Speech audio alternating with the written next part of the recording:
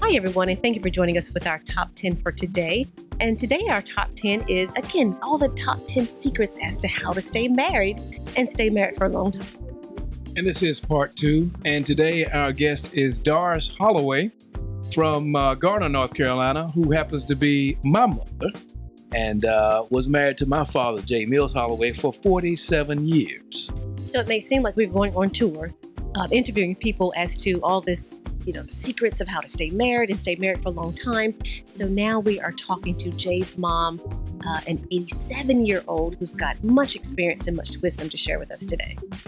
And let me give you a little background first before we talk to my mother, Doris. This is some research on marriage from the Pew Research Center. The landscape of relationships in America has shifted dramatically in recent decades, from cohabitation to same-sex marriage to interracial and interethnic marriage. But as the U.S. Marriage rate has declined, divorce rates have increased among older Americans, believe it or not. In 2015, for every 1,000 married adults, ages 50 and older, 10 had divorced. That's up from 5 in 1990. And among those ages 65 and older, the divorce rate has roughly tripled since 1990, believe it or not. Half of U.S. adults are married today, a share that has remained relatively stable in recent years, but is down 9 percentage points over the past quarter century, and dramatically different from a peak of 72% of Americans being married in 1960. So that's all according to new release census data. So without further ado, let's talk about some of the secrets of staying married for people that have been married. My mother and father were married for 47 years when he passed back in the year 2000, 18 years ago. So let's introduce you to my mother, Doris Holloway, who's with us today. And as my wife said, is 87 years old.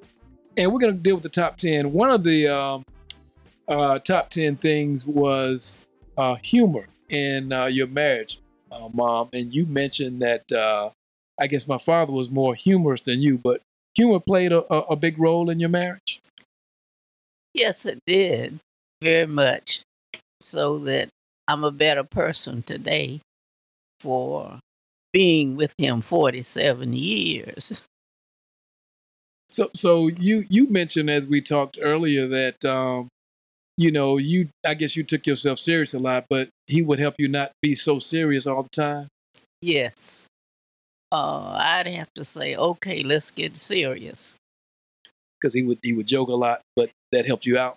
It helped me out, made me not be as sad about a situation as I normally would be, because he always had a good answer for everything and a joke to go with it. You can be sad, and if everybody is sad about the same situation, it's not going to help your condition as much. But he always had a joke to go with something, and it just helped you to pull out of your situation so much better, because he wasn't going to be sad because it was a sad situation. Katriel, have you seen any of that in our situation that maybe I've gotten from my father? Oh, sure. Okay. Number 9 is never push the other to do something that they really don't want to do. Tell us about that. Well, the very first part of our marriage, we discussed things we liked and we disliked, and what was going to make me happy or what was going to make him happy. So the first thing he said was, oh, I don't like to cook, so don't make me cook. So I kind of talked him into trying to learn something to do. And he would say, I don't want to cook. I'll say, well, let's have one thing that you can cook well, and just specialize in that. And so every day or so, I would say when I started my dinner, come on, this is your day. he said, we'll do it tomorrow. But tomorrow never came. And then I said to him, don't make me pay bills. So he did that. So much so until when he would do the taxes, I would try to sit up with him until he finished them and got them ready for mailing. And if I was asleep, sitting up there asleep, he would sign my name and go on and mail the tax. So we did things to try to make the other one happy. And those were two things that I think played a very important role in our lives. All right. So that was number 9. What about number 8? You mentioned intimacy and how we were good for each other. And it's okay. He's not here. You go ahead and share. Give us the lowdown. Give us the lowdown on how you put it down. You said he was very attentive to you. Were you attentive to him? Yeah, we just paired off very well. Anything that made him happy, I tried to do for him. And the other way around, he made me happy by doing anything he thought I wanted, he tried to do for me. And I know with research, it shows that physical touch was very important too. And you mentioned how affectionate he was as well.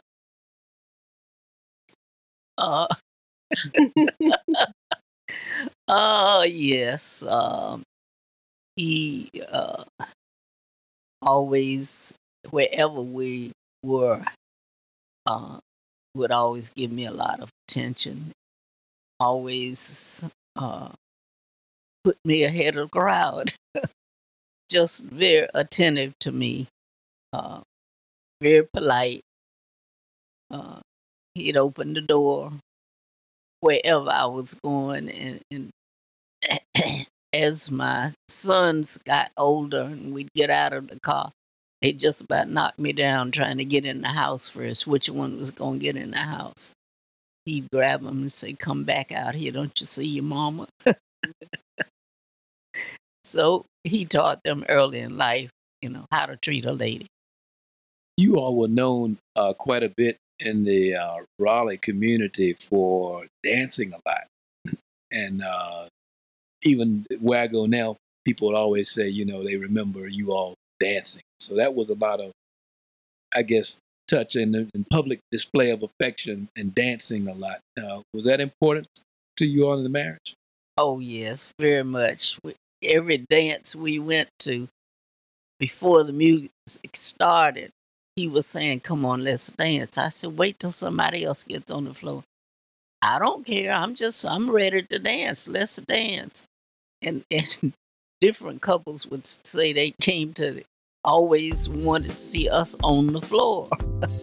And he had his little quick dance, and then he would do the show off, and I'd have to tell him to calm down, sometimes. But he'd put his hands in his pocket and do that little skipping on the floor. That's one thing I guess I did not inherit, but Katriel is a great dancer. Yes, thank you. Number 7, trust each other's judgment. Have a mutual appreciation for each other's judgment. Very much so. Anything I thought that he wanted or liked or suggested, whether if I didn't want it, I went along with it because I trusted his judgment. And same thing with me, especially it was on cooking or with him dressing. Give you one example. I think one of my sons was probably a baby at that time, and he went to a Valentine's party on the campus, party at President's house. And I put his clothes out to wear, and he put on everything, and then we got to his shoes when those black and white, two-tone shoes they used to wear a long time ago. He had a new pair that hadn't been worn too long. And he put that on with his outfit. And I said, Jay Mills, that doesn't go with that. Let's don't wear that. why'd you buy them for me? And so he wore them anyway. And when he got to the party, some of his office staff and some of our friends that we were close to said, Dr. Holloway, said, you look nice, but them shoes gotta go. And he said, my wife told me not to wear these. So after that, he trusted my judgment so much. But came home, I said, I said, don't wear them, didn't I? And for major decisions too, you talked about even like purchasing a house or something. If you didn't agree initially, but you trusted his judgment, you bought your last house. Right, because I did not like the location and I wanted a new house. And he saw this house that, was what I guess 10 or 15 years old when we got it. But he promised to do all of the necessary, getting it ready for us to live in, which he did. And I was very happy with it when he finished. Okay. And so now we're at number 6. You mentioned about how you managed money well together. Give us an example of you partnering with your husband and managing money. Well, I had very little experience on budgeting and that kind of thing, although I did most of that for my mother, paying her bills and helping her to manage her money. But we had very little money to manage. So with him being, that was his business of taking care of budget and that kind. The first thing he said, when you start to work, we'll save your entire check. I said, no way can we do that. I said, oh yes. So I said, we can put in $100 a month or $50. But we didn't really start out saving my whole check. But he tried. But then I said to him, we'll do what we can, but we have to pool our monies together. So we had one bank account. Funny part about the whole thing was when we first moved to Raleigh, we went to the bank, and he had been dealing with most of the banks around here anyway from school. So this lady that he had been dealing with most of the time at the bank, we sitting there, and she said, Doris, how do you want your name on here? And I said, Doris, no, Mr. and Ms. Holloway. And she said, no, I don't suggest that because, you need to put Doris Holloway on this. So Jay Mills, another one of his little funny things, he said, yeah, because my other Miss Holloway can come in here and use it. So my other wife would come in here. Not funny, right? Not funny. Yeah. And of course, it tickled me because I knew, how he joked. But the lady got very angry with him, and she turned all sorts of colors. And she said, what do you mean? And of course, we ended up doing Doris Holloway. All right, Jay, number 5. Number 5, your Christian faith. How important is that in a marriage to have the same faith and to worship the same way? I think there again, the family togetherness is quite important. And if once, especially when you have children, if you both are the same religious faith, there's no problem about who's going where on a Sunday, and the children will not have to worry about, I'm going with Daddy this Sunday and Mama next Sunday, So I think it's important to be of the same faith and to they're, going together as a couple instead of having to go your way and my way, So I think that's a very, very important part of your marriage. Would you say practicing Christian principles as well in your marriage was important? Because worshiping is one thing, but practicing being a Christian is another thing too. True, very much so, because you got something, leadership, uh, that you're going to be doing the same things the same way and thinking the same terms. Right. Okay. Number 4 is time shared with the in-laws. You said is an important thing in success in marriage. Sharing that time, equal time with the in-laws. Tell us what you mean by that. Well, for instance, on holidays, especially if you're from out of town and each family is in a different city, you don't ever have but more than a day or two, when you're still working. And it's very important that you spend as much time with families as you can, especially as when they age a little bit. You have more things to be concerned about, doing little things for your parents while you're there. So if you're going to spend equal time, one holiday you can spend with one family, one with the other, or it's going to be more important and take longer to do certain chores. So if you have a good understanding in the beginning, each of you can spend time with your families and then have one day back together as a family.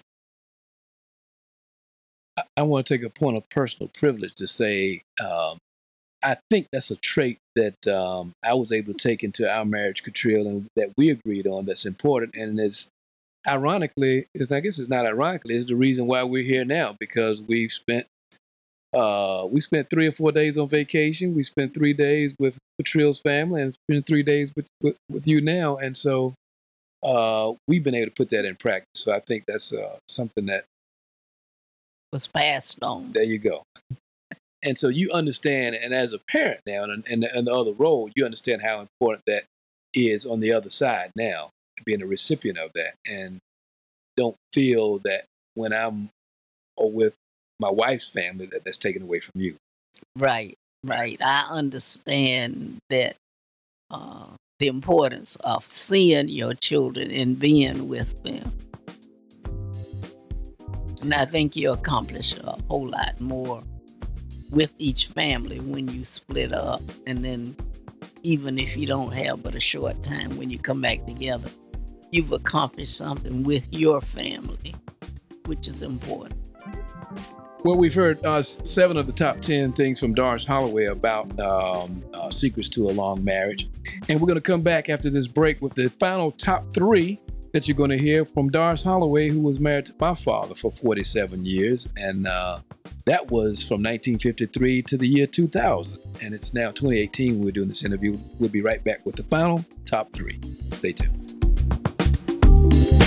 We are the light of the world. Have you embraced your shine? Join First Baptist Church of Glenarden to learn how to live a life that shines at the He Loves Me Women's Conference. This event takes place October 4th through the 6th in Upper Marlboro, Maryland. Hear inspiring speakers Bishop Rosie O'Neill, Joe Saxton, Jada Edwards, and music artists Gay R. Buckle and Corin Hawthorne. Be empowered to reflect and share the love of Christ. Visit fbcglenarden.org to register today.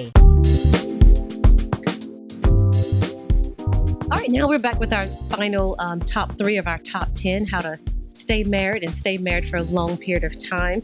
And we ended up number 4 with time sharing with your in-laws. And again, that can be your extended family, your up close and personal family. And now for number 3, family orientation. So that means different roles you play within the family, spending time with each other as a couple. You also shared with us, Mama Doris, about how you spent time with each other and with the kids. So the roles that you and your husband played and spending enough time with the kids as well. So share with us a little bit of what that looked like in your household. There were days when you have a good day. There were days when you had a busy day that you didn't have any me time. And me time, I mean time for yourself. So on those days, if I needed some extra time to do things or to get away, I'd call him before he left work and say, what's on your schedule tonight? What do you need, dear? And I would say, I need some me time. So he said, well, what do you want to do? I said, just get away for a little bit. So I'd go out to the mall with no money, but plenty of time. Sometimes I'd just go and sit out on the bench and just watch people.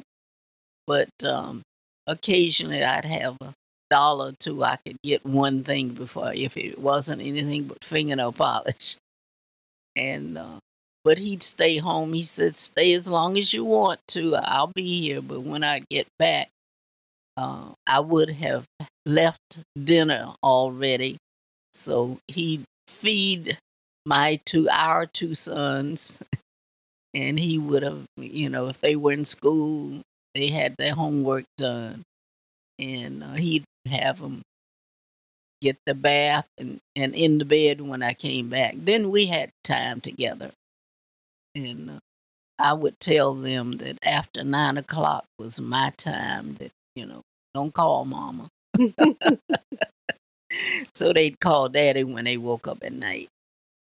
So I know we also spent time, when we talk about family orientation, eating together, dinner, traveling together. Were those also important points, and was that intentional? It was, very much so. I felt that in the mornings you were rushing to get out and go to school or wherever. So dinner was very important to me, because lunchtime you were not going to see each other. And dinner, we would not have dinner until daddy came home, and that was always later than I wanted to. But we'd wait for him to come home, and we'd all sit down as a family. Number two, that I've heard you say quite often is one of your secrets to a lifelong, long-term marriage is making each other happy. What do you mean by that? Well, everybody has something that they want to do in life or happy or makes them happy. And Jay Mills like family gatherings and going places and doing things together. He liked camping, but I did not, because that was not a vacation to me, because I was still cooking and picking up behind them and that kind of thing, and it was no vacation for me. So, but I would go because it made him happy, and he just said, oh, it's a good time, let's go. But I knew getting away from the campus and from his job meant a lot to him, and being with us as a family was just very, very happy. And he'd go to his meetings when we went away and come back in and ready to go. And I'd been there all day, going around running after them. I wanted to stay home, but it made him happy to be with us. So we just enjoyed as a family. And I did everything I could go along with his ideas. What did he do to make you happy? Well, I've always liked to shop and buy little things, And when we'd go on a trip, we would schedule that we walked in twos, and they were always wanting to be with their daddy. They didn't want to be with me because daddy go with daddy. They were going car racing or something. man stuff, and I wanted to go shopping. So they didn't want to go shopping. But anyway, Daddy spoke up and he said, "It's your time to be with your mama."